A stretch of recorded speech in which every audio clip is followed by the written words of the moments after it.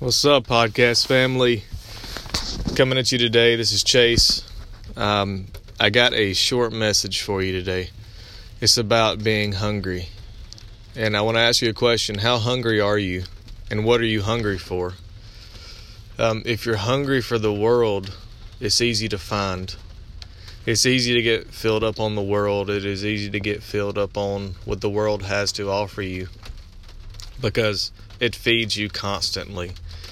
Between commercials, between TV shows, music, everything you do, everywhere you go, you can be filled with the world.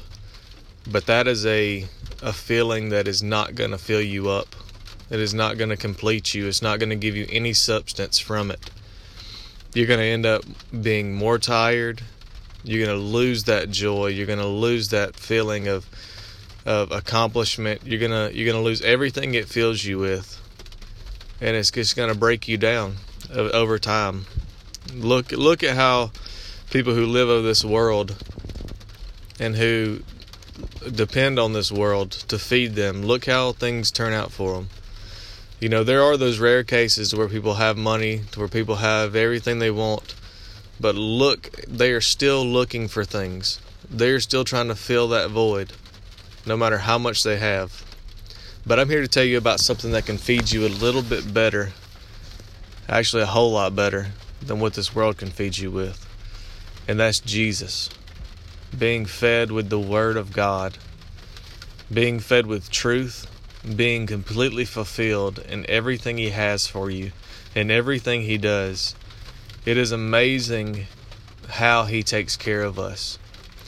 You know, I said it before and I'll say it again, Matthew 6:33, seek first the kingdom and His righteousness, and all else will be added to you. All the things you need will be added in there when you seek first the kingdom of heaven, when you seek first the things of heaven. Walking in the fear of the Lord, doing what is right, what is just, what is holy and blameless in the sight of God, is what will really bring you happiness and really bring you success in life.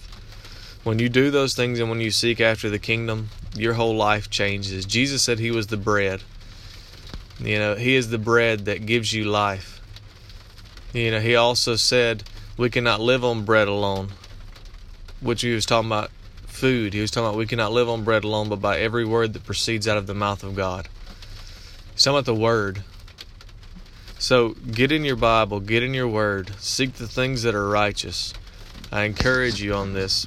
We got an exciting episodes coming up, and I'm looking forward to introducing those. We're going to have Jeremy back on, our co-host, and he is going to we're going to have some great topics. We're going to have some great conversations. I know you out there are going through hard times, but remember, when you are hungry for something, you're hungry for the Lord. That is what you need to fill that hole with. That's what you need to fill that void with. You know, take in that living water. Get your nutrients from Him. Because what this world's trying to feed you is just going to confuse you. It's just going to make things harder. So when things come at you, when things get hard, when trials and temptations come to you, remember, turn to the Lord. Seek first His kingdom and His righteousness, and all else will be added to you.